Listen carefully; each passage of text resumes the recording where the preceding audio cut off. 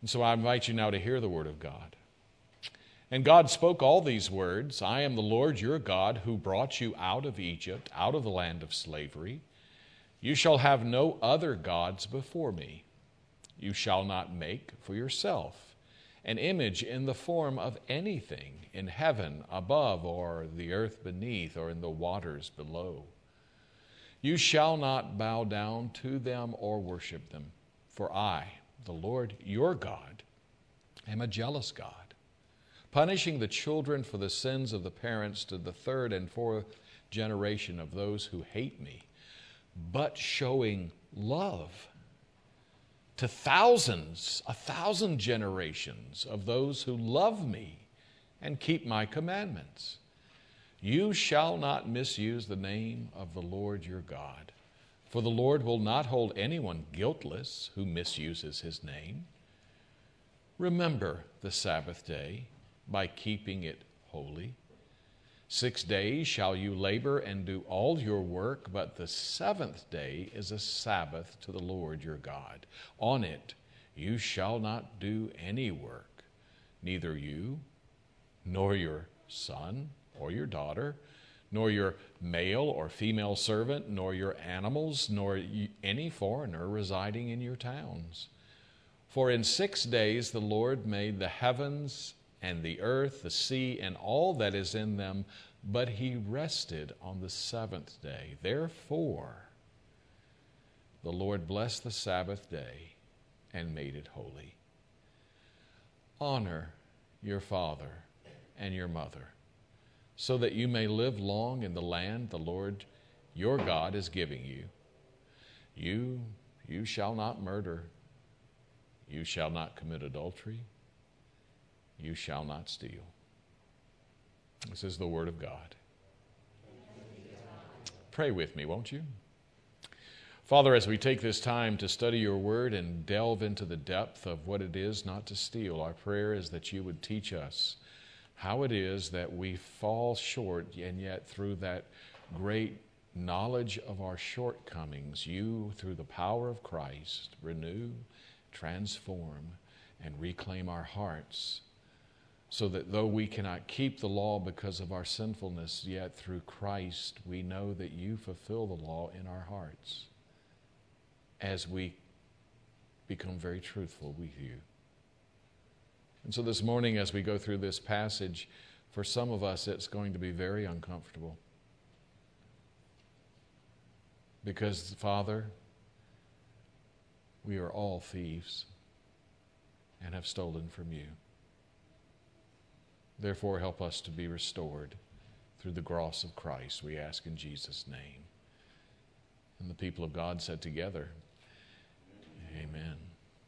The Saturday Evening Post, an era I did not grow up in, but I look back on with great relish. This is a magazine cover that was from 1936. Was anybody alive back then? 1936. And in that October edition of 1936, you'll see a woman who is buying what looks to be a turkey or a chicken from I guess a butcher in that day. We don't even do this anymore, do we? We just go and pick it up already wrapped and cut up now. But here he is. He's waiting on the lady. And do you notice what's going on there? What do you see? What do you see about her finger? Where is it placed? Yep, you see it, don't you? It's under the pan. What is she doing? Well, she's lifting it up. Yeah, she's pushing it up. So she does that because it's a weight. It's a scale, and it's weighing that chicken. So she's wanting the chicken to weigh less. Why? Because she won't have to pay as much, right? Notice where his finger is. Where is it? It's on the top of the scale. And what is he doing? He's pushing down. Why? Because he wants more money, right? So this is 1936. And you think, wait a minute, I thought in those days people lived better. Well, they may have. May have. The truth is, when you look at the law of God, it is an indictment not upon just our generation. It's an indictment upon every generation all the way back to Adam and Eve. It's an indictment of us as individuals. It's a telling sign of the fact that this has been a problem for a long time. And so when you think of your mom and dad, Godly saints that they were, guess what? They struggled with this law that God said don't steal.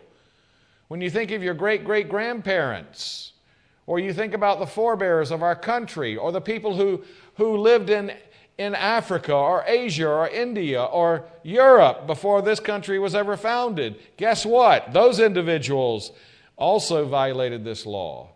Why? Because there's something within the human heart that is within every person, not just the people we lock up in jail, but with the person sitting beside you. Now, I know that makes you a little worried because now you're putting your hand on your wallet thinking, is the person beside me going to steal it?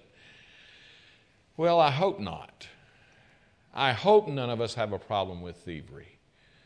But as we dig into this commandment, one of the things we've learned so far is that the purpose of the commandment for those who believe in Christ, and please understand this, we understand from the teaching in Romans that a righteousness that has been revealed from God is now through faith in Jesus Christ. In other words, to be right with God is not the ability to keep the law perfectly. We can't do that. The law shows us God's holiness, how wonderful and pure and righteous our God is, and it also shows how sinful our hearts are. And this is where the pain of the Ten Commandments comes for us, because it reveals in my heart things that I don't want to admit.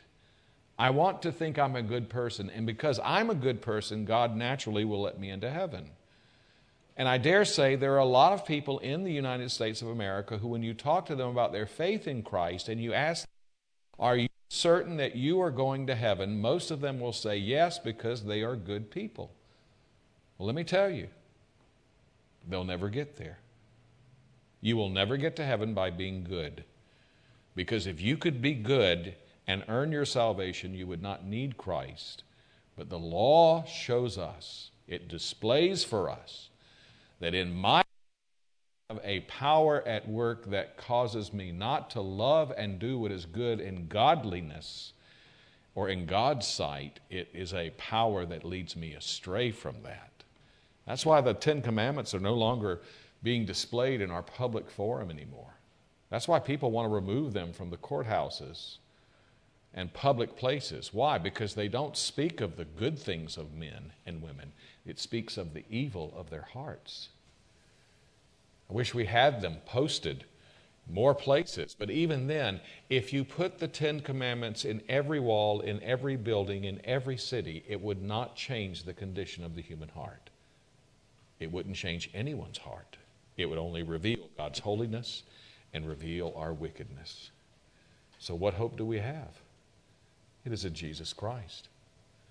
And so now that we have come to understand what Christ did on the cross for us, that He died for our sins, He took upon Himself what we so richly deserved in not keeping God's laws, in rejecting what God has said. Christ bore our sins on that tree so that now we can approach God with confession and hope and redemption and forgiveness, because when we come to Him and confess these things, He is eager to wash and cleanse us and to change our hearts.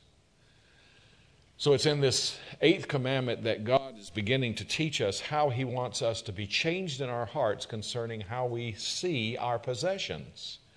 How we see our possessions. The Eighth Commandment, do not steal. Well, what is it that God is after? What does He want to teach you about loving Him through Jesus Christ that the law can't do for you? What does God want you to walk away from this morning in such a way that you can say, man, I love Jesus Christ so much. I am so grateful for the glory of God and what He has done for me in the cross of Christ. Well, I hope and I pray that by the time you leave here this morning, you will be stirred in your mind and your heart to seek the love of God and to employ it in every part of your life. Please notice first, when you see the word steal in the English, it is from the Hebrew word ganaf. Ganaf. And in that word used in the Old Testament covers a range of meanings. And as you think about stealing, there are some things that I've learned about the law this past week, not just the Old Testament law, but our laws in our country that really speak to this whole business or the problem of stealing. And so there are places where this word is used that covers what are called conventional types of stealing. Well, what would those be? Well, have you ever heard of burglary? Burglary is breaking into a home or building and taking what's not yours. How about robbery? That's taking property directly from another person through violence or intimidation. You could be someone who has committed a larceny, and it's taking something without permission and not returning it. Uh-oh. Hijacking, the use of force to take from others or to take goods or seize controls of individuals. There's also shoplifting.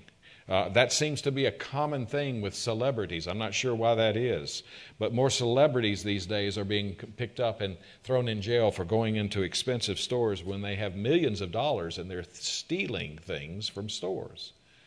You hear about this all the time. There's also pickpocketing and pocket snatching.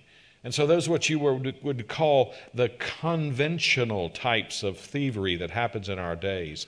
But there's also another range of exotic, more complex threats. And this is where I had a real education. For instance, there's embezzlement. There's embezzlement where there's fraudulent taking of money or goods that are entrusted to someone else's care.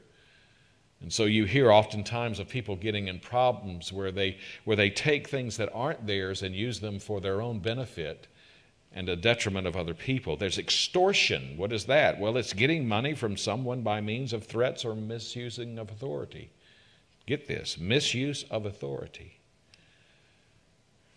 Then there's racketeering. I never knew what that one was, but it's dealing with obtaining money by illegal means.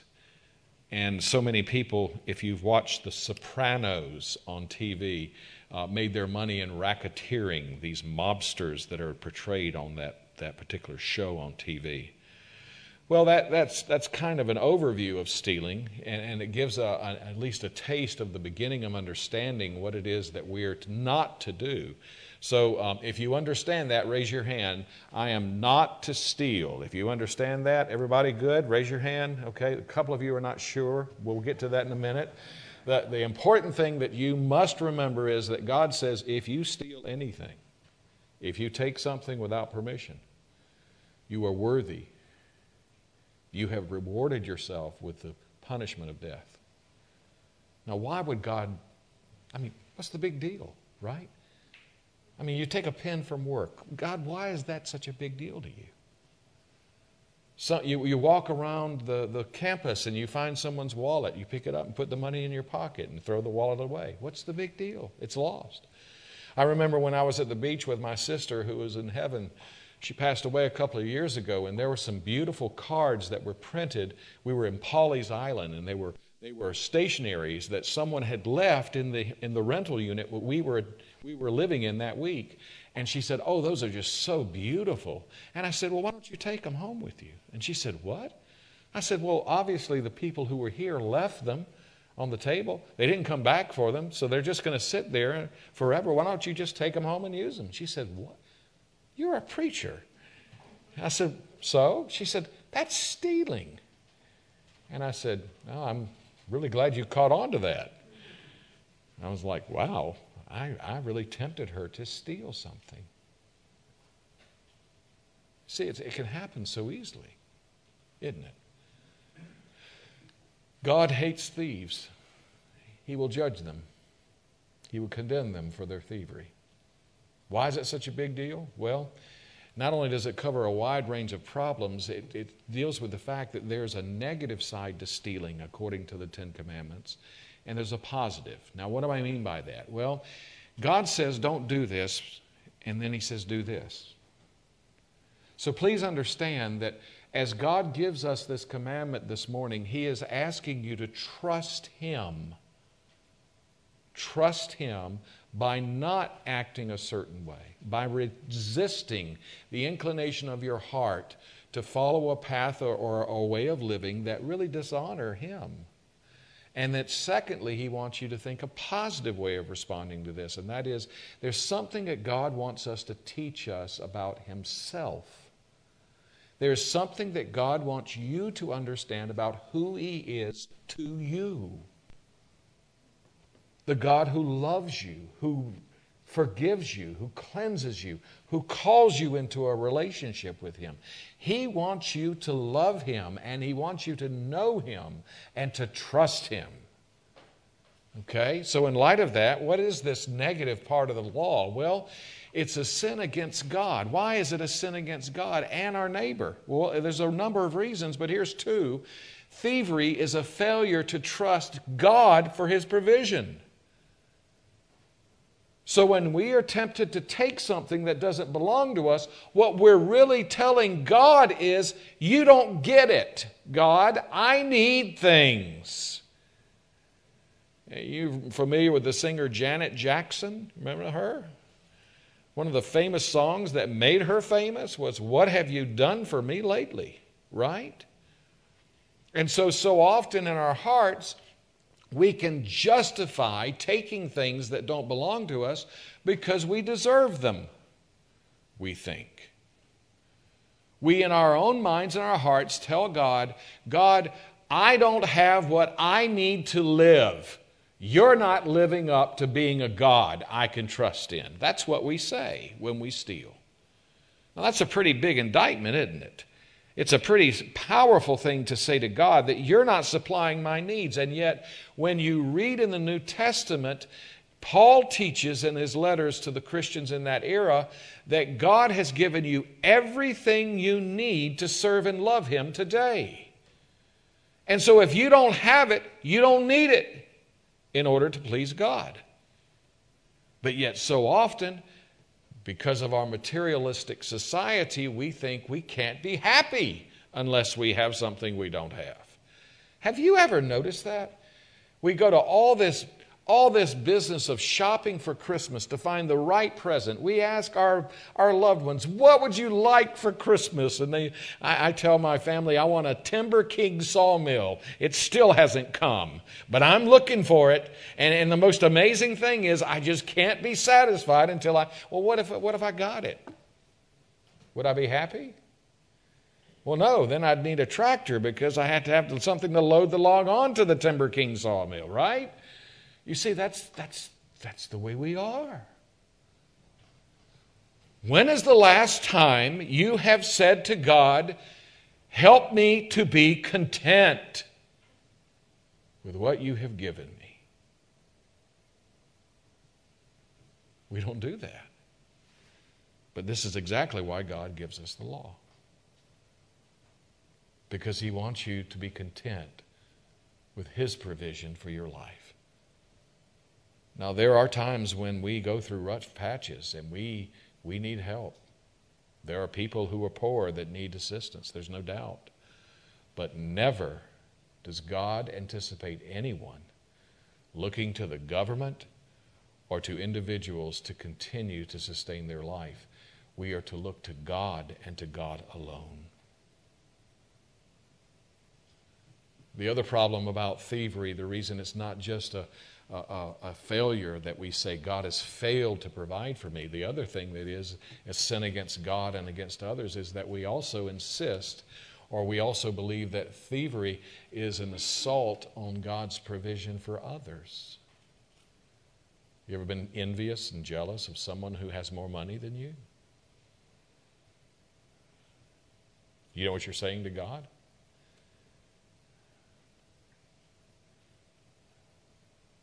That's a powerful thought, isn't it?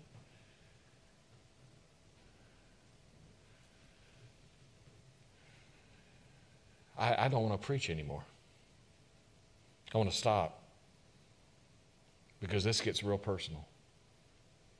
This gets deeper in our hearts that we would rather just think to be a Christian means to be happy and holy and sunny and have dispositions that are always content. We're not.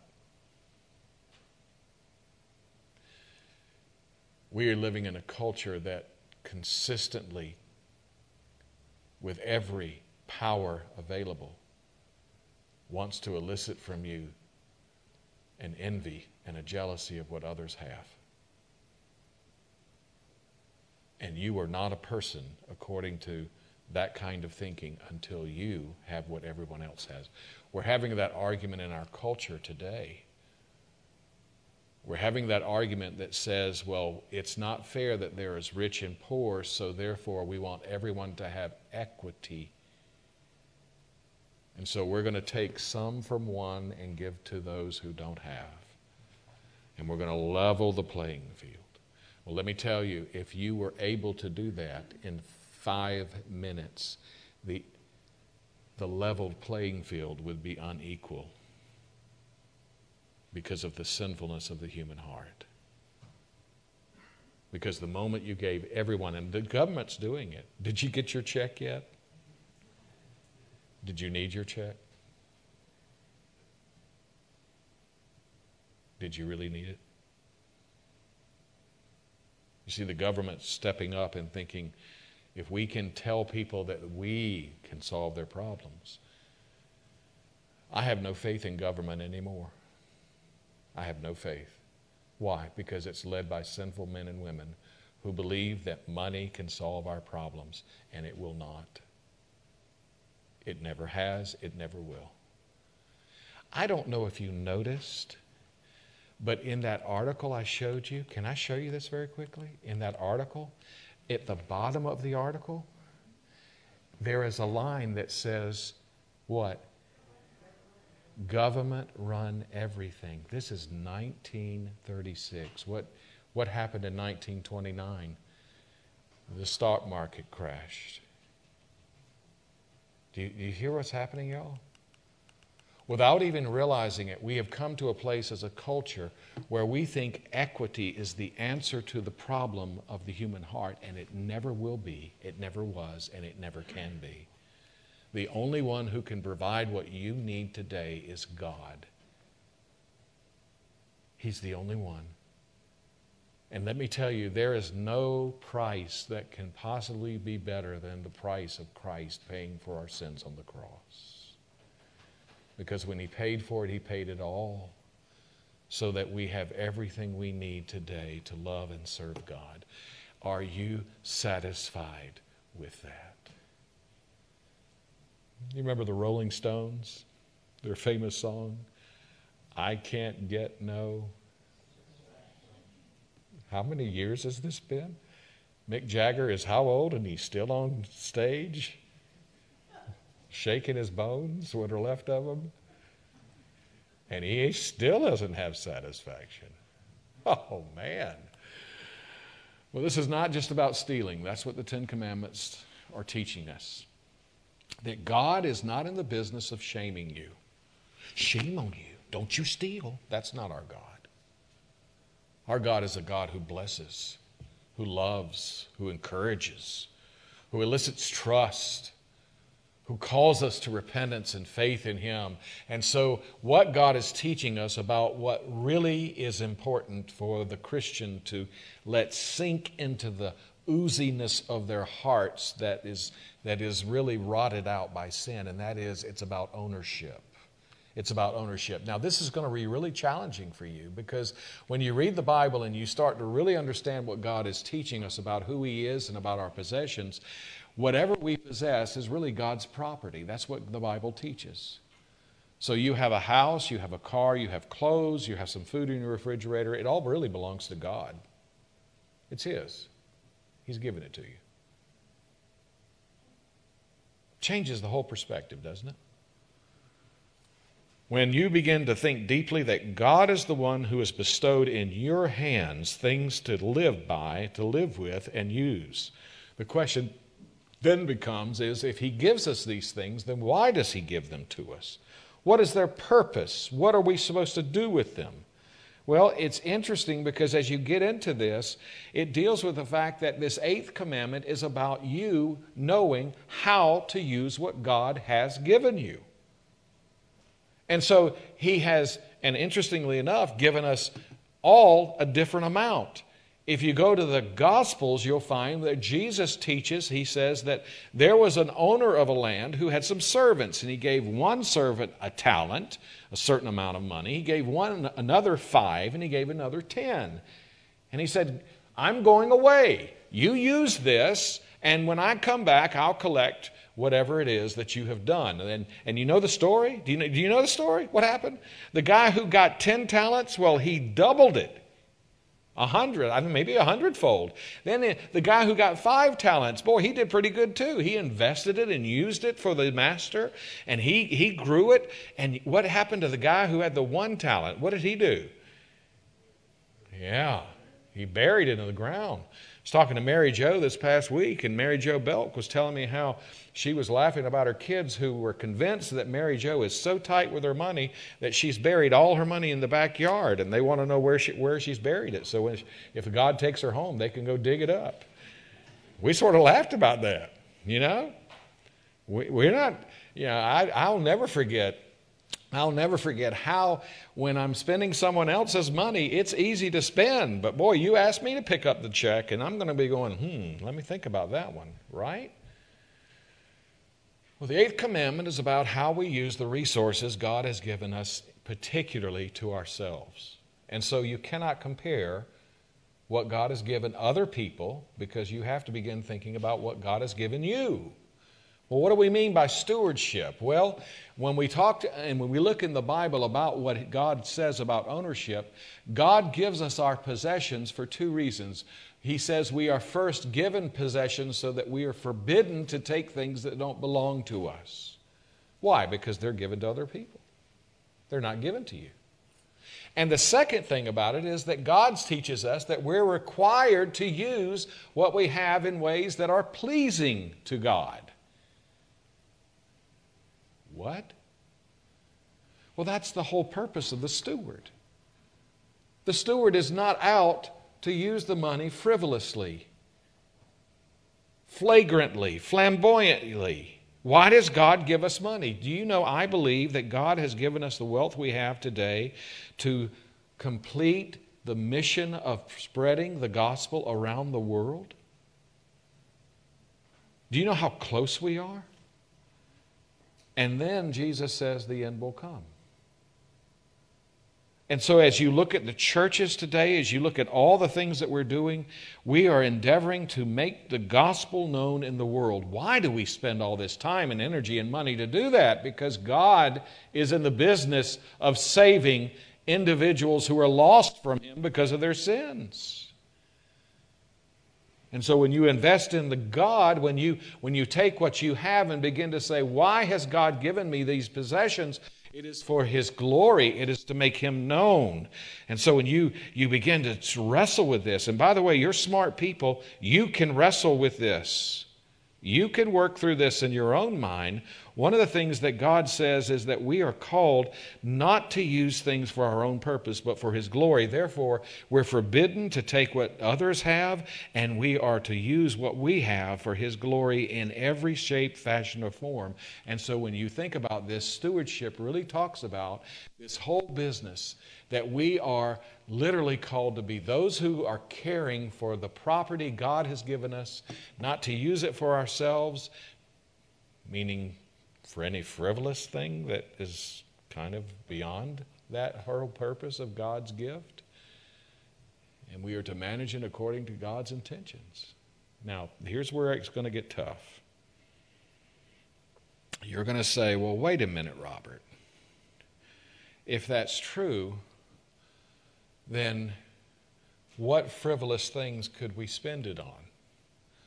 Well, let me back up just a minute. I don't want to offend anybody, but I was talking to my brother this past week. He lives in Georgia, and we were talking about, it would be nice before we die to have a nice nest egg to give to our children or to do something with. And so, what do you think about, he asked me, what do you think about playing the lottery in Georgia? And I said, what do you mean? He said, well, it only costs $1 for a ticket. And I said, so you want to spend $1 a week on the lottery? And he said, yeah. And I got it all figured out. If God lets me win the lottery, I'll give Him 10%, which would be a tithe, 10%. And I said, you want to know my real opinion of that? He said, yeah. I said, if you win the lottery, you're going to have to ask God to forgive you because you've wasted $1 on doing something that really He's already kind of warned us that is frivolous spending. But even more, if you're going to do it, then why don't you go ahead and really be bold and tell God you'll give it all to Him? And he got real quiet. And he said, why all? And I said, because it belongs to Him anyway. You see the difference? Now that's arresting, isn't it? Gambling has become a huge problem in our country. I remember days when states would never think of supplying the resources for our community based upon gambling, and yet now it is common. You don't remember this, but when North Carolina passed the lottery in our state, the man who decided the final vote was the speaker. His name was Black, Jim Black. He's in jail. And it passed by one vote, his vote. And the promise from our legislature was that if we as a state pass this lottery, we will never have to fund education from our public taxes anymore. In other words, you will not have a school tax ever again. Have you checked your taxes? What is that? It's greed, government, greed.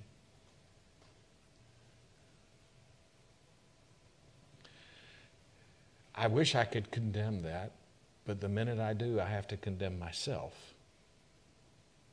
because I have the same sin problem. I'm greedy too. The Southern Baptists, in trying to deal with this problem, wrote a statement one year in dealing with this issue, and they said, the Southern Baptist Convention has provided an excellent answer. While the Bible contains no thou shalt not in regards to gambling, it does contain many insights and principles which indicate that gambling is wrong. The Bible emphasizes the sovereignty of God in direction of human events. Look at Matthew 10:29 through 30. Gambling looks to chance and good luck, not to God. The Bible indicates that man, meaning men and women, is to work creatively and use possessions for good of others. Gambling fosters a something for nothing attitude, and the Bible calls for careful stewardship. Gambling calls for reckless abandonment. The Bible condemns covetousness and materialism. Gambling has both in its heart. The moral thrust of the Bible is love for God and neighbor. Gambling seeks personal gain and pleasure at another person's pain or loss. You see, that's really the problem, isn't it? You say, well, Robert, come on. Does it really matter? Does it? Does it? Apparently it matters to God. Do not steal. Okay, you can tell I've gotten to preaching. You've gotten real quiet. I hope it's caused you to think deeply, because there's so much more to talk about, to learn about this love of God in Jesus Christ that God has for us. But I can't believe it. It's already past the hour. But here's some things to think on when you think of this commandment that God wants you to know about Him so that you can love Him and you can have a clear conscience. Here's some things that I found that were really quite important. Good stewardship, meaning what it means to do God's will in dealing with our possessions. Good stewardship always takes care of what we have been given. I remember driving up to see Tom Brantley. God bless him. They never had children. They gave money to this church for the purpose of a scholarship for people who needed help to go to college. And because of that kind and generous giving, we're now able to have a scholarship fund in this church for people who need education. Tom Brantley had a tractor and all kind of farm equipment. I want y'all to know it was museum quality. When you went to his farm, every piece of mechanical furniture he has, which is basically every machine, was washed and cleansed and put away. It was eerie to see how well cared for his machinery was taken care of. Now, don't get me wrong, Tom wasn't a perfect person, but when it came to his material possessions, he took care of his things. So does God want you to take care of your things, to take care of them. The second thing about good stewardship is gives a good, honest, hard work. Good, honest, hard work. Now, this gets into gray areas because our businesses can steal from us when they fire or let go of people who are working for them, doing jobs, and then they give you the work to do in addition to everything you're doing. That's stealing from you. But the other is just as true. When you go to work and you don't put in the amount of work that needs to be done to the best of your ability, you're stealing from your employer. You know, and we don't think about that, do we? I was listening to someone during our work day yesterday talk about the fact it is hard to find anyone who keeps their word anymore. That's stealing. Did y'all know that? That when someone promises to come and they don't come and you've spent all the time waiting on them and they don't show up, they've actually stolen from you. That's a hard thing to face, isn't it? Here's another idea. Good stewardship gives to people who have needs. I will not give $1 to anyone standing on the interstate down here. Not $1. And I don't feel badly about it at all. Because we support a ministry in this town that helps people who really need help. We give generously to help the poor. But I know if I give $1 to someone who's standing on the street, they will probably take it and spend it on drugs, and it will kill them. I will buy them groceries, I will buy them gas, but I will not give them cash. Why? Because I am very much aware of the sinfulness of the human heart. And so there is a way of meeting people's needs, but not enabling them to live in violating God's law, because the person who's standing out here and collecting all this money is not paying taxes. He's not doing anything more than pocketing that money. And what he's doing is he's stealing from God. Does that sound harsh to you?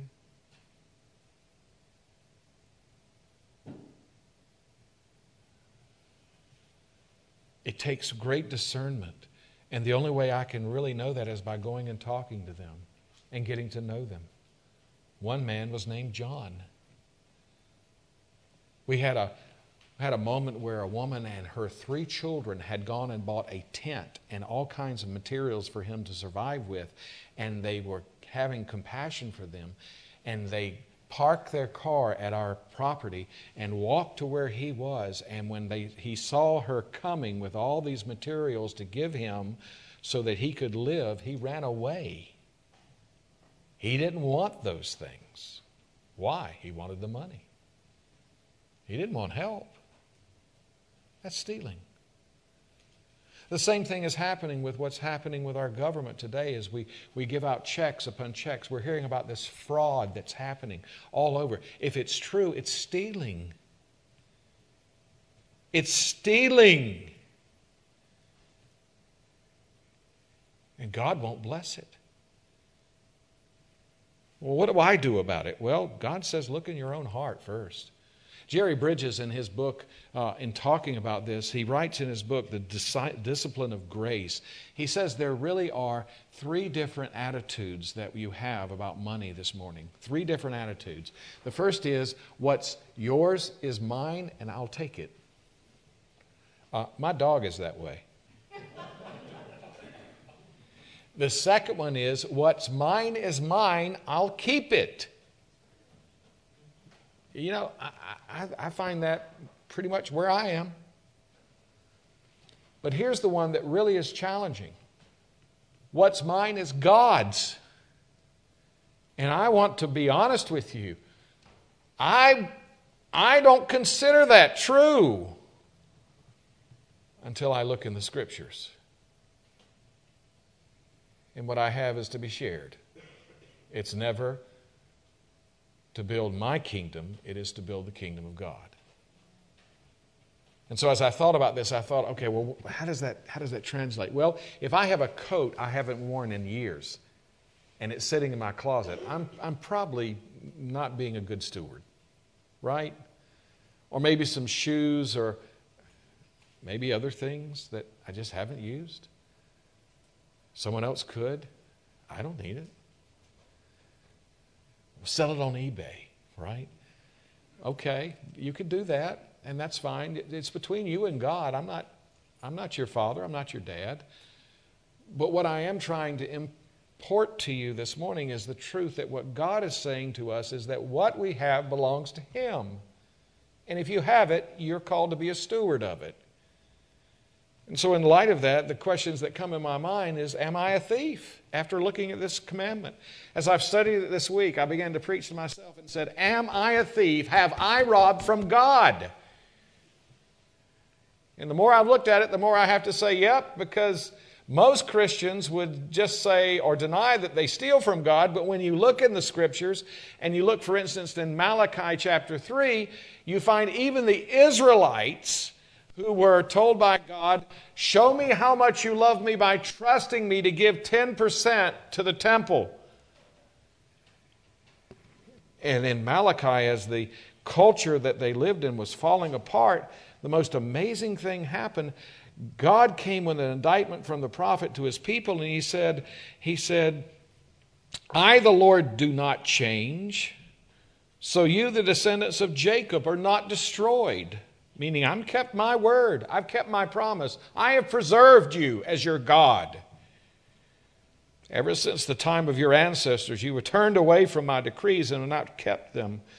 Return to me, and I'll return to you, says the Lord Almighty. But you ask, well, how are we to return? Will a mere mortal rob God? Yet you rob me. But you ask, well, and they asked indignantly, how are we robbing God? In your tithes and your offerings? You are under a curse, your whole nation, because you are robbing me. Think of that. Would God say that to the United States of America?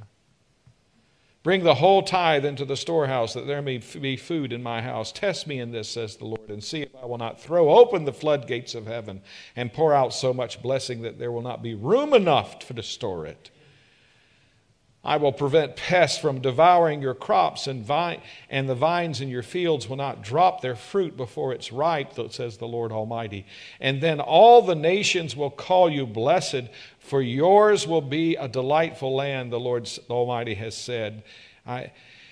Says the Lord Almighty, have I not kept it? Return to me, return.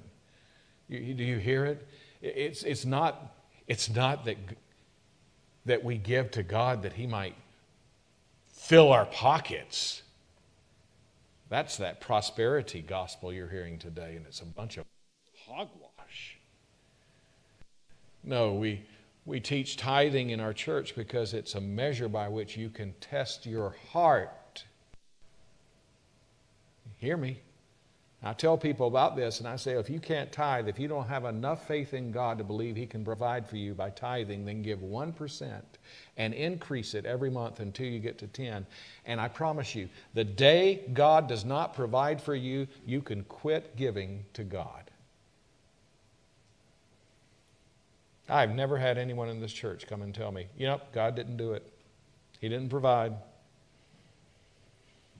And yet, one of the things that we try to instill in you is, even then, listen to me, my people, we do not want you to give money to this church out of obligation. If you're giving to God, it should be out of a joy for all the things that He has blessed you with. That is the purpose of giving.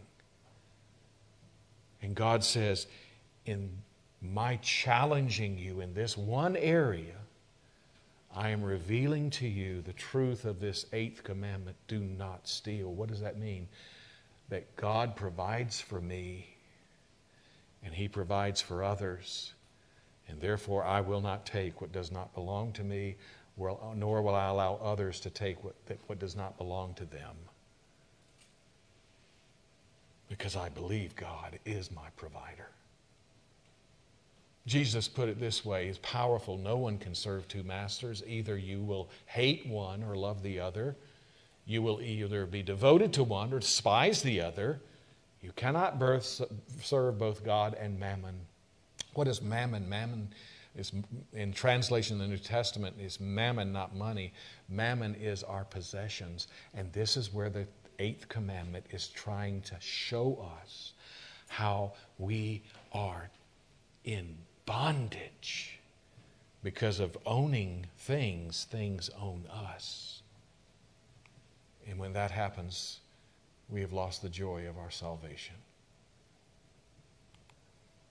What are the implications? Well, here's some questions I've asked myself this week. I just offer them to you because I felt so guilty. Now, where do I need to confess to God any selfish attitude I have? Where? Where is that? God, show me. In the words of David, search my heart and know me. How am I seeking Jesus' power to become stewards of my possessions? How am I doing that? Where am I going to be informed by that? And then what time am I devoting to learn the disciplines I need in order to grow in my service to Jesus? Where am I really learning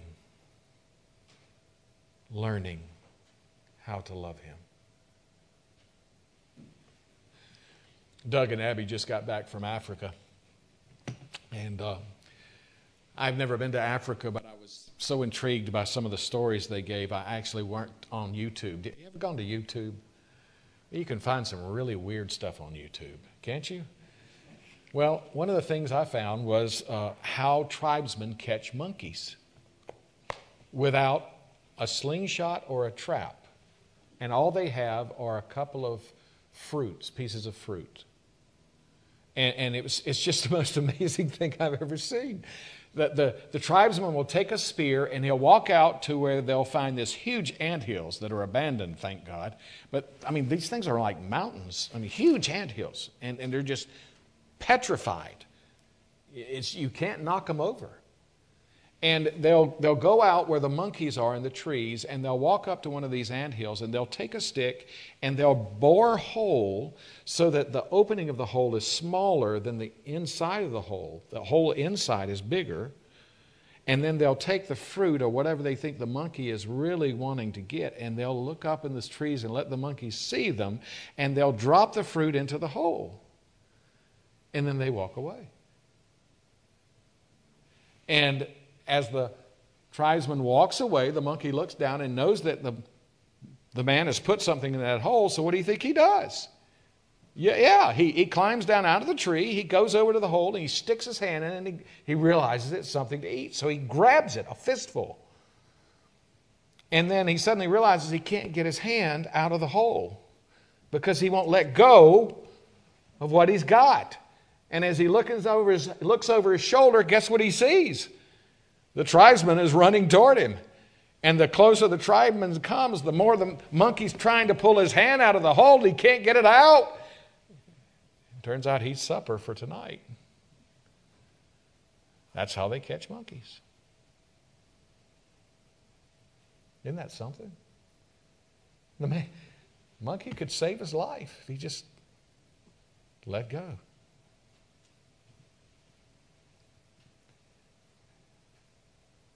Have I stolen from God? Oh, yeah. So have you. But thanks be to God This is what God forgives us of and now wants to cleanse us from, is this slavery that thinking our value is in what we own instead of who we belong to. Amen? Are you ready to go home? Let's pray. Father, as we think about mammon, God, I wish I could say I had this one licked. I wish I could say that I'm a righteous man, but I'm not. I need Jesus Christ for this one reason, that I tend to confuse things in such a way. I use people and things instead of blessing others with what I have. I may have said something this morning that really, really offended someone. And if I've done that, I'm deeply sorry. It was not my intention to offend you. It was really my intention to challenge you to hear God's voice. That God is the giver of every good gift. He has given you good things. And his challenge to you is, why are you not satisfied with him? And what is it do you really need? What is it that you really need? And he answers that in Jesus Christ. This may be an area this morning that you know that you are far from the heart of God. You don't have to be. Some of you think I've got to clean up my life and make it right and then come to God. That's the putting the cart before the horse. You can't clean your life up. You can only ask God to come and do it for you. And you have to ask him. And I want to give you that opportunity this morning. It's a simple prayer. It says, Father, I realize I am so far enslaved in sin that I can't even see the trees from the forest. I am a selfish thief who takes from others and justifies, even taking from you what you deserve. Forgive me of my sins. Come into my heart and give me a new heart that longs to love and serve you. That will change my whole perspective of what I own and see it as what you have given.